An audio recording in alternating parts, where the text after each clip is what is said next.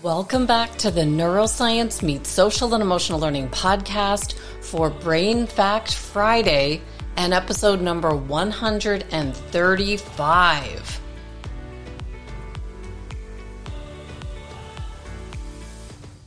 On my biggest aha moment from episode 134 with Kristen Holmes, the VP of Performance Science of Whoop, a wearable personal fitness and health coach that measures sleep, strain, and recovery. Welcome back. I'm Andrea Samadi, a former educator who's been fascinated with understanding the science behind high-performance strategies in school, sports, and the workplace for the past 20 years. If you've been listening to our podcast, you'll know that we've uncovered that if we want to improve our social and emotional skills and experience success in our work and personal lives, it all begins with an understanding of our brain.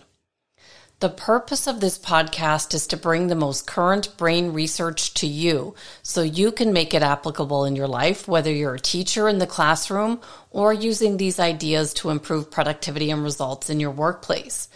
As I'm researching and learning new ideas, I'm also implementing them myself and making connections to past speakers so that we can all benefit from the research that's emerging in this new field of educational neuroscience. If you listen to episode number 134 with Kristen Holmes, the VP of Performance Science with Whoop, whose PhD work is in multi-level interactions of stress and circadian behavior, or the impact of light on sleep optimization, you'll know that I first came across Kristen while researching heart rate variability for episode 125, where I started to see how important this one measurement was for tracking health, recovery, and resilience, which is crucial to brain health and performance.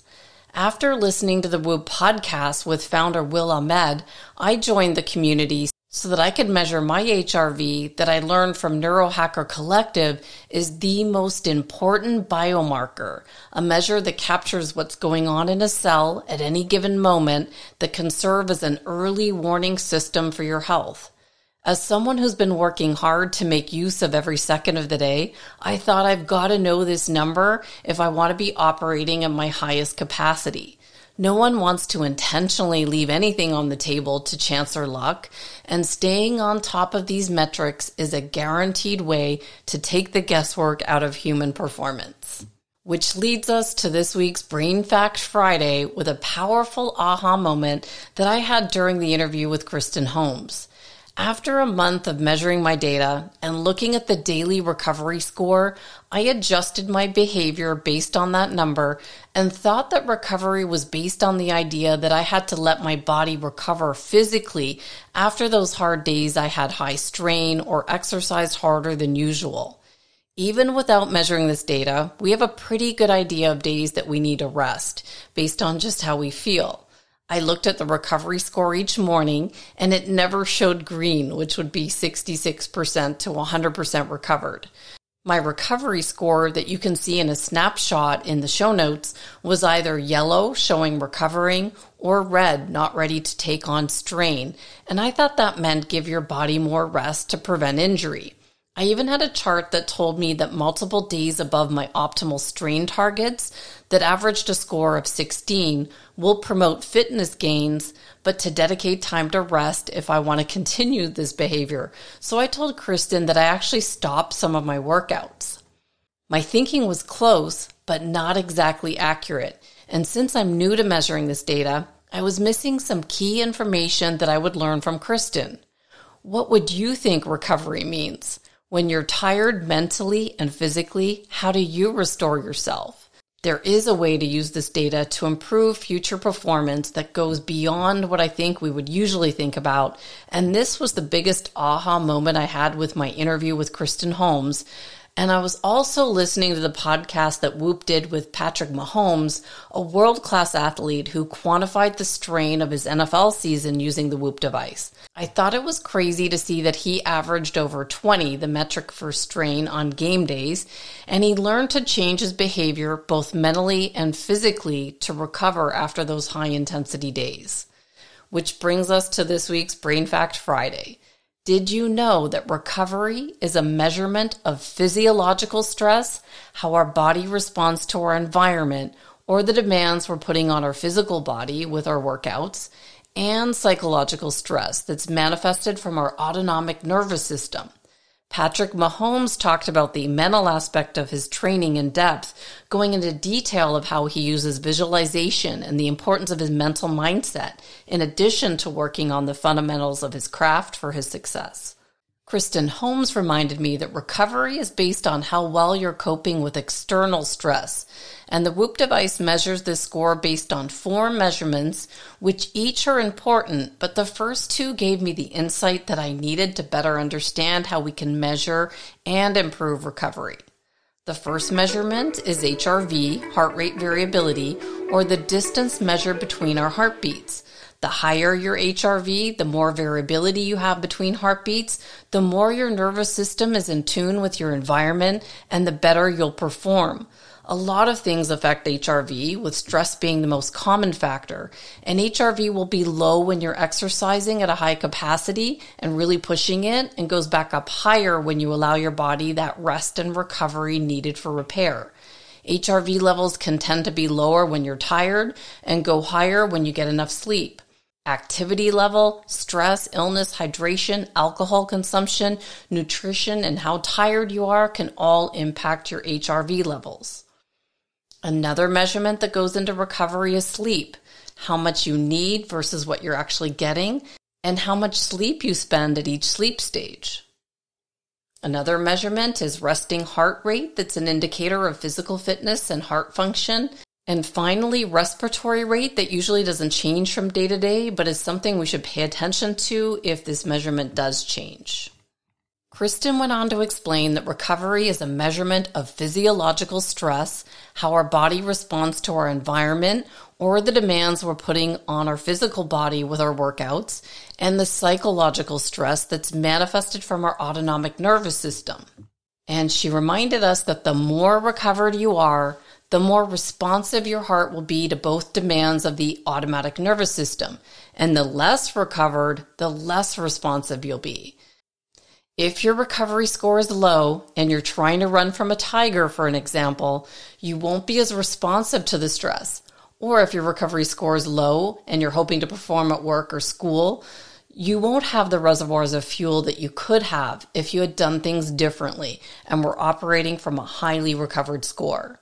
Since the Whoop recovery score correlates to your HRV score, for those who don't use the Whoop device, you can still get your HRV score that you can measure for free using an app on your phone. And remember that the more variability you have between heartbeats, or the higher your HRV score, the more capable you are of adapting to external stress, relationship stress, financial stress, or the stress our body goes under with the foods we're putting into it. So here was my aha moment. Recovery was lower not because of too much exercise, but not enough sleep, hydration, or other physical stressors. What strategies do you have to mitigate your daily stress? What is your relationship with light, and how do you use light to help your circadian rhythm? Can you improve your sleep quantity and quality? Some great questions to think about with this aha moment, making me reflect on some strategies from past episodes that can help improve physiological stressors to improve recovery. And then I was speaking to a colleague from Israel. Her name is Shlomit, and she was sharing with me the turmoil her country has been experiencing with the missile attacks earlier this month. She mentioned to me the psychological and mental conflicts that these attacks have had on many people in her area, disrupting their daily life and bringing uncertainty, fear, and stress.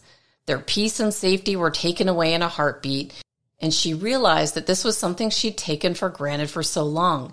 She didn't ever worry about not having safety and security in her own home, and suddenly she's sharing a bomb shelter with another family and not even sure if she can finish her shower for fear of evacuation.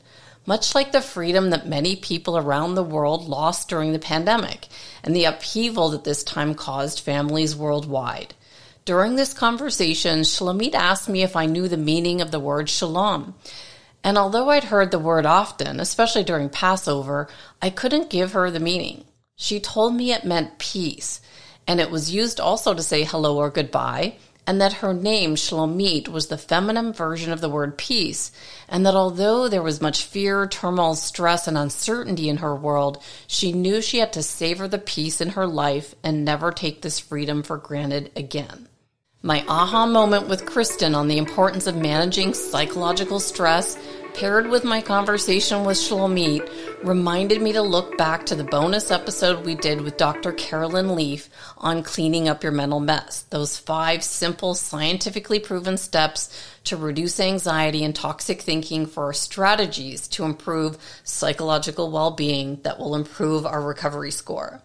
You can download her app, NeuroCycle, that was formerly called the Switch app, that walks you through the 5-step process that I cover in my review of her book. It's based on 38 years of research on how to change your brain, which is neuroplasticity in action, and get rid of toxic thoughts through self-awareness, journaling, and reflecting.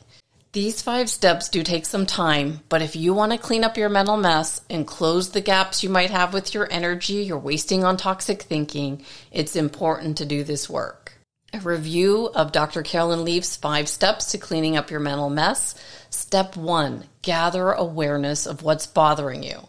We've all heard of the importance of knowing our emotions, or when we name what's bothering us, we can tame it. What about those worries that we name and they don't go away? These worries or fears can impact our mental health, and as we've now seen, our recovery score, and can impact our health and performance. If you have something on your mind, the first thing you can do is take out a journal and write out some of the worries that are taking up space in your mind. I've also heard this being called a crap board, where you write out all your conflicts, resistances, anxieties, and problems. Once you've gotten them out of your head and you see them on paper, it's easier to look at them and think, am I worrying about something that's not happened yet? If so, get it out of your head and stop worrying about things that may or may not happen in the future. Shlomit reminded me to savor the peace and safety in your day, as it can be quickly taken away like hers was. Step 2. Reflect and analyze. Answer, ask, and discuss some questions to find the root cause of your emotions or what's bothering you. This is how we pull thoughts from our non-conscious mind to our conscious mind, where it becomes weaker. It's no longer suppressed but acknowledged. Use your mind to ask yourself questions, and it will be interesting to see what comes up. This process takes time, reflection, and daily effort. Our emotions are unique signals to learn how to cope with challenges, but over time they will damage our brain with constant worry. See if you can get a new perspective on what you're worrying about. Is there anything positive you can gather from your insight? Step 3, write out what you discover from Step 2. Begin to capture what's bothering you and see if you can come up with root causes or why you think this worry is on your mind. Learn to write in pictures, add color with highlighters, shapes. Learn how to write in a Metacog formula that I put a link to in the show notes. Step 4, recheck and edit what you've written down. Reread what you've written and see what comes up. Can you add more to your answer to help make more sense of it? Dig deeper, look for patterns, triggers.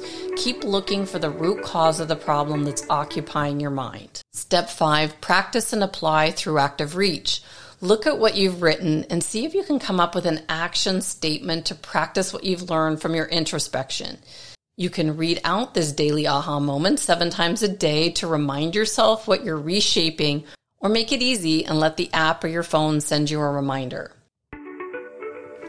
So to sum up Dr. Carolyn Leaf's 5 steps, in my journal, I wrote out all the worries that I had in my mind, like branches on a tree. And with the trunk, she says it's the perspective of the thought. Start to look at your worries from a different angle or perspective. I started to see my worry differently here when I started looking at it from a distance. Then the roots of the tree are the origin story, or the root of why you're worrying about the problem, which is what you want to uncover. This activity will give you an incredible amount of self-awareness.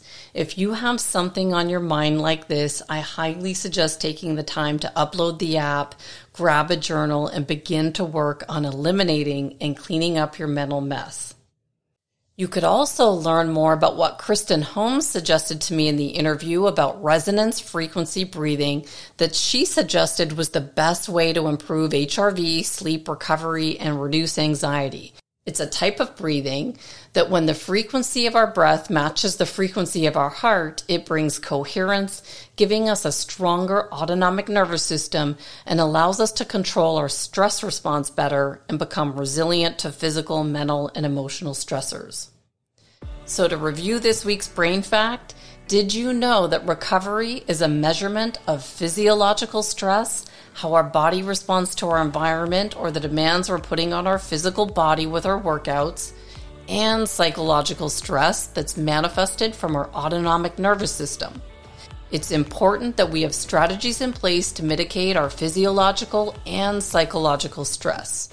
Once you have these strategies in place, like Dr. Leaf's 5 steps to cleaning up our mental mess, or meditation, or what Kristen suggested as the best way to improve HRV, sleep recovery, and reduce anxiety with resonance frequency breathing, it's as simple as implementing them, measuring how your recovery is improved, and then knowing when to add more strain. The key is to not just guess with these numbers. If you have a passion to improve your performance in life and are human, I highly recommend looking at the Whoop device to learn more about your recovery score. Episode number 134 with Kristen Holmes received so much feedback and interest from high-level performers, past podcast guests, athletes, Google executives, people in the health and wellness industry from all over the world, letting me know how much they love this wearable health and wellness tracker. I look forward to seeing you next week with another case study with a fascinating story of Lois Letchford, whose son failed first grade. He could only read 10 words, he had no strengths, was given a low IQ, but Lois used the principles from Dr. Imardino Yang, we interviewed her on number 100, and her son was able to defy the odds, and he graduated from Oxford University with his PhD in 2018. I can't wait to share her story with you, but until then, have a good weekend. See you next week. If you're enjoying the Neuroscience Meets Social and Emotional Learning podcast, please don't forget to subscribe so you'll stay up to date with our new episode. While you're there, please feel free to give us a review or a 5-star rating, as it helps others find us. For more information on our programs, books, and tools for schools and the workplace, visit us at www.achieveit360.com.